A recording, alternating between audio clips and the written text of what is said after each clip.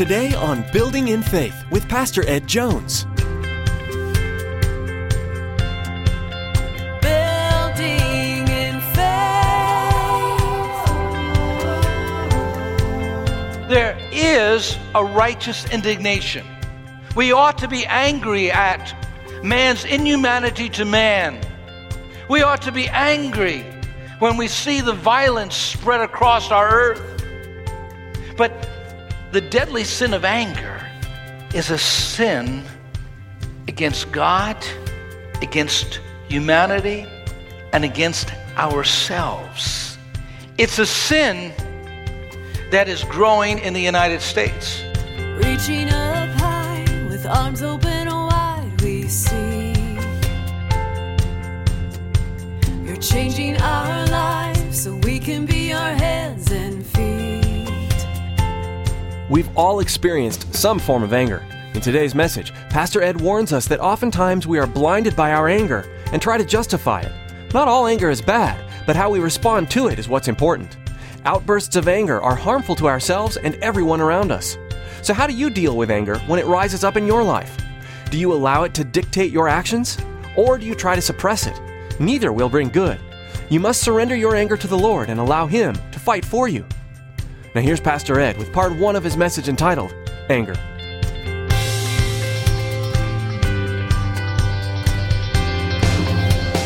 Building in Faith. Ephesians chapter 4, verse 31. Paul the Apostle gives us counsel on how to live out our lives in this present world. As a believer, as a Christian, he tells us in verse 31 of chapter 4, get rid of all bitterness, rage, and anger, brawling and slander, along with every form of malice. Today we're speaking on the 7 deadly sins, and we're speaking about the deadly sin of anger. The sin of anger. Paul says, get rid of it. Don't let it hold on to you, and don't you hold on to it. And it's one of the most difficult sins to free ourselves from. It's almost like it's glued to you with crazy glue. And God's able to free us from that sin of anger. Anger expresses itself in violence. We are, as a culture, an angry culture. You see it in our homes, you see it in our schools, you even see it in the political arena. Every year, 3 million young people in the United States fall victims to crimes in their school. 2 million of them fall to violent crimes. 2 million of them are involved in some type of incidents of violence. Middle schoolers are twice as likely as high school students to be affected by school violence. 8% of teachers say that they are threatened with violence at school on an average of once a month. 2% report being physically attacked each year. In a single school year in New York City, 3,984 teachers reported crimes against them, violent crimes. Peter Wood wrote a book, A Bee in the Mouth, and he says it's a sure sign of a problem in America because of anger in politics. He said, for the first time in our political history, declaring absolute hatred for one's opponent has become a sign, not a sign of sad excess, but of good character. Wow.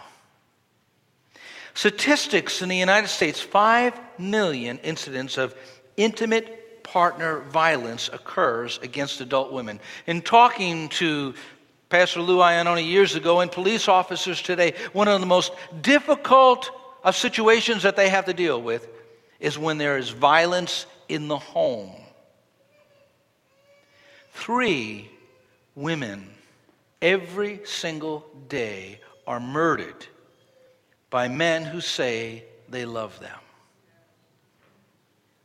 Anger is a problem in our schools, in our homes, in politics, throughout our culture. Is there a legitimate time to be angry? Yes, there is. Is there legitimate anger? Yes, there is. Jesus was angry with the money changers and the sellers and buyers in the temple courts, and he cast them out. Jesus was angry with hypocrisy. But most of the time, we are angry at the wrong things, for the wrong reasons, in the wrong way, and we express that anger in ways that are illegitimate. There is a righteous indignation. We ought to be angry at man's inhumanity to man. We ought to be angry when we see the violence spread across our earth. But the deadly sin of anger is a sin against God, against humanity, and against ourselves. It's a sin that is growing in the United States. Carol Tavris says, there are 2 extremes when it comes to anger. Either suppressing it or expressing it, either burying it deep inside or letting it all out. Neither extreme is healthy. I want to look this morning at the deadly sin of anger and how we need to deal with it in a proper biblical way. First of all, what's the cause of the deadly sin of anger? What's the cause? The first expression of anger in the Bible is found in Genesis chapter 4, and it's in the context of a religious service. In Genesis chapter 4, it reads, "But Abel brought fat portions from some of the firstborn of his flock. The Lord looked with favor on Abel and his offering, but on Cain and his offering he did not look with favor. So Cain was very angry, and his face was downcast. The Lord said to Cain, 'Why are you angry? Why is your face downcast?' Cain, in some type of public ceremony where his brother was involved and maybe others were involved, offers a sacrifice, and God rejects that sacrifice because it wasn't his prescribed way. He came with some fruit of the ground rather than an animal as an offering without the shedding of blood. There's no remission of sins. And here Cain comes, and God rejects Cain's offering, and in a very visible way, he accepts his younger brother's offering, Abel, and Cain begins to think about this. He becomes angry. He's angry at God. He's angry at his brother Abel. And it leads to murder. God comes and tries to reason with Cain. He says, "Cain, if you do what's right, you'll be accepted. Why are you angry?" Oftentimes, God will try to reason with angry people. Jonah is angry with God, because God has turned his wrath away from Nineveh. He's responded to their repentance. And there Jonah is angry. And God says, "Do you have a right to be angry?" Sometimes we don't have the right to be angry, and even God himself can't convince us, because anger is that way. It carries with it its blinding power. Well, what are some of the causes for anger? Well, some of the causes to anger are people around us. I mean, it starts off early in the morning. You get up early in the morning and you go to the bathroom and someone else is there. So you got to wait. You get in there and all the toothpaste is squeezed out and there's hairs in the sink. You go downstairs and sit at the table, and there you pour your cereal out and go for the milk, and there's no milk left. You go upstairs to put some clothing on and you need to iron them. You get in the car, you're running late, and you get behind a tourist. They're enjoying the sights. They're oblivious that they're driving in a 50-mile-an-hour zone, and they're driving 30 miles. And when you get to the office, well, you know, you're ready to tell everybody. Our people around us cause anger. Circumstances about us. You know, the circumstances in our life. You're on the soccer team, and the coach seems to favor someone else. You know you're not the teacher's favorite. And you somehow feel like, boy, I got the short end of the stick. I got to study to get a passing grade. And for my sibling or for someone else, it just comes so easy. God, why did you give me this genetic code? I mean, I wanted to be taller and more beautiful. I didn't want to have to battle with weight. God, why did you make me like this? And anger just sort of seeps into our lives. Why is their marriage so good? And boy, we have to struggle with so many things. Why are their children so compliant and ours just have such strong wills? On and on the list goes. The people around us, the circumstances about us, and then there's the conditions within us. I talked to a man recently who was remembering with me how an uncle abused him back in Brooklyn, New York. He was 10 years old, and his uncle's wife just treated him like a son, and somehow that must have triggered off jealousy in this uncle. And he took him to 73rd Street. He was going to the train station, and he shook this 10-year-old boy and just pushed him up against the wall. And he thought his uncle was going to kill him. And when his uncle stopped to go to the train, all he could say was, "Thank you." He said, "Thank you." That young boy thought his uncle was going to kill him. There are scars, there are hurts that we carry from childhood and affect us in adulthood. I had a dear friend. He was a leader in one of the churches I pastored.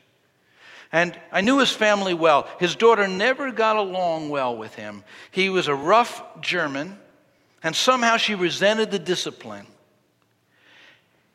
Her father died. I had his funeral. And all of a sudden, this young lady who I had known for years, who I had a very good relationship with, all of a sudden she turned. And she had this bitter attitude towards me. And I went to prayer and I said, "God, what's happening? Where did this come from?" I tried to talk to her about it, but she wouldn't respond. And I realized what it was. It was displaced anger. An anger that she had with her father, and her father was no longer alive. She placed it on an authority figure. Sometimes we take our dysfunctional families with us to work, with us to church, into our marriage, into all sorts of relationships. And those hurts from the past hinder us in the present because they haven't been healed. Sometimes it's just our sinful nature. Some people never grow out of that terrible twos. They just stay with them all life. They have these temper tantrums that they carry on all through life. And it's that sinful bent, that sinful nature that they have. So why are we angry? People around us, circumstances about us, the conditions within us, and the spiritual powers against us.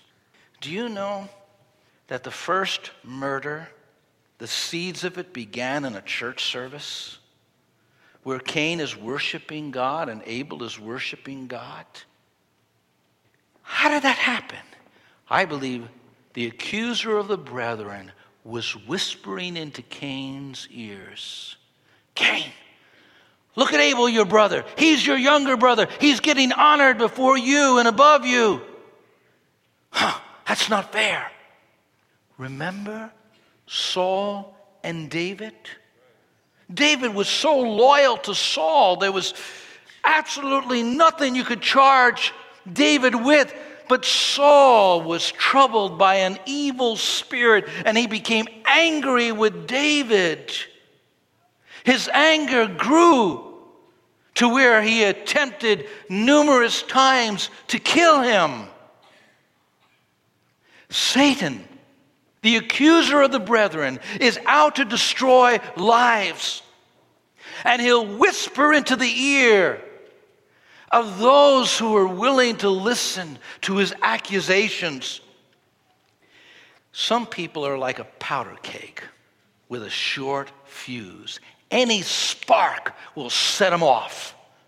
Others are like a crock pot, slowly simmering. They just clam up and they're stewing on things. Whatever the cause, whatever the reason for this deadly sin, there's something that is in common with all of those causes. Whenever you indulge in the deadly sin of anger, you'll justify it. You'll have reasons for it. Whether you're a terrorist blowing up a marketplace or bringing down twin towers, or you're a parent in anger, or a spouse that's lost their temper, you'll justify it. You'll have your reasons. You'll explain it away. And even God himself won't be able to shake you from it because you tenaciously hold on to it unless you have a broken and a contrite heart. I think about this one young man that I heard, Jason Smith, on a Friday back in the early 90s, goes into his high school. He goes up to another young man and he looks at him and he pulls out a 9mm gun and he fires away and kills his classmate. And as he kills him, he says, "Now laugh at me. Laugh at me now."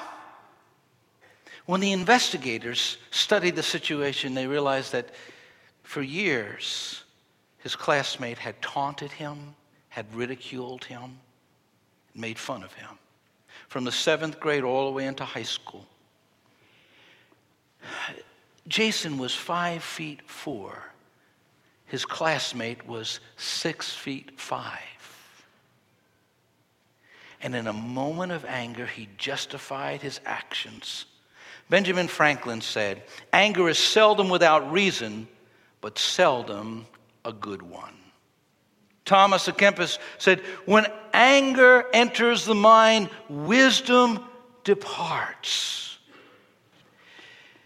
Whether you engage in the deadly sin of anger because of people around you, the circumstances of your life, the conditions within, or a satanic attack, it's all knit together by a justifying attitude that says, I have the right to be angry, and I'm going to let them know it, and I'm going to let them have it.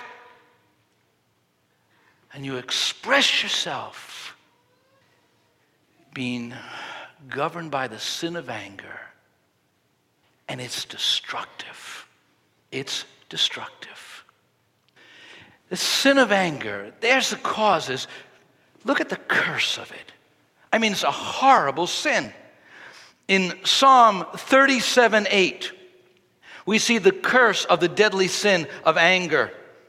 Refrain from anger, turn from wrath. Do not fret, it leads only to evil. That's where anger is going to lead you, down an evil path. It's going to lead you into an evil place, a sinful place. God puts his stop signs, flashes his red lights, sends the check of the Holy Spirit, but you just brush it aside. You just ignore it. And you go headed into a place that's dangerous. Anger is only one letter away from danger. Problem with anger is it's so explosive. And it's such a deadly, destructive sin. The perpetrator is hurt, but also everybody around them. Anger is harmful to everyone. In Proverbs 29:22, it says, an angry person starts fights. A hot-tempered person commits all kinds of sins. Builds up on the inside. People begin as they're angry, they feel like they're the victim. And they wind up letting anger rule in their lives. It really is harmful to everyone. I think about a doctor I had read about in a third world country who absolutely hated the dictator, who was a real cruel man. And the dictator decided he wanted to do something benevolent. So he wanted to build a medical center in the village where the doctor worked. But the doctor was so angry with this dictator, he said, I'm not going to allow that in this village. I don't want people to think well of him. I don't want people to think he's a benevolent person. And so he stood before the villagers and he told them he was not going to allow it. They became disillusioned with their doctor, realizing that his anger was keeping them from the medicine and help that they needed. Anger will ruin your testimony. It'll make you act irrational. Anger hurts everyone around you. Someone has said, anger is an acid that can do more harm to the vessel in which it is stored than to anything on which it is poured. It harms you. It impacts everyone around you. Remember the story in literature of Moby Dick? Remember Ahab? He was so angry with that white whale that he was going to endanger his ship, all of the sailors on that ship.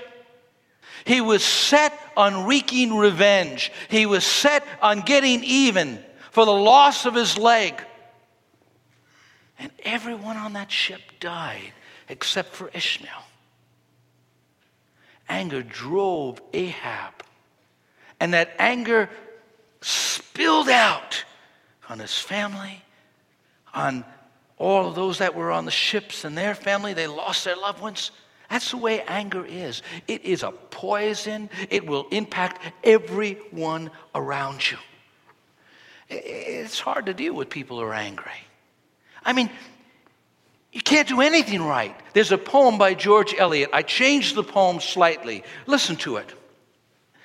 Some fretful tempers wince at every touch. You always do too little or too much. He shakes with cold, you stir the fire and try to make it warm. Now you're roasting him. Serve him meat, and he would like fish.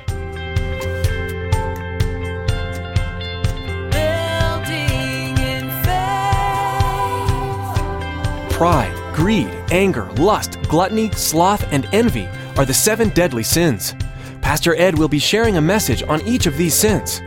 We're all subject to the desires of the flesh. In this series, Pastor Ed will expose the 7 most common sins that we face on a daily basis. These messages will be drawn from various portions of Scripture.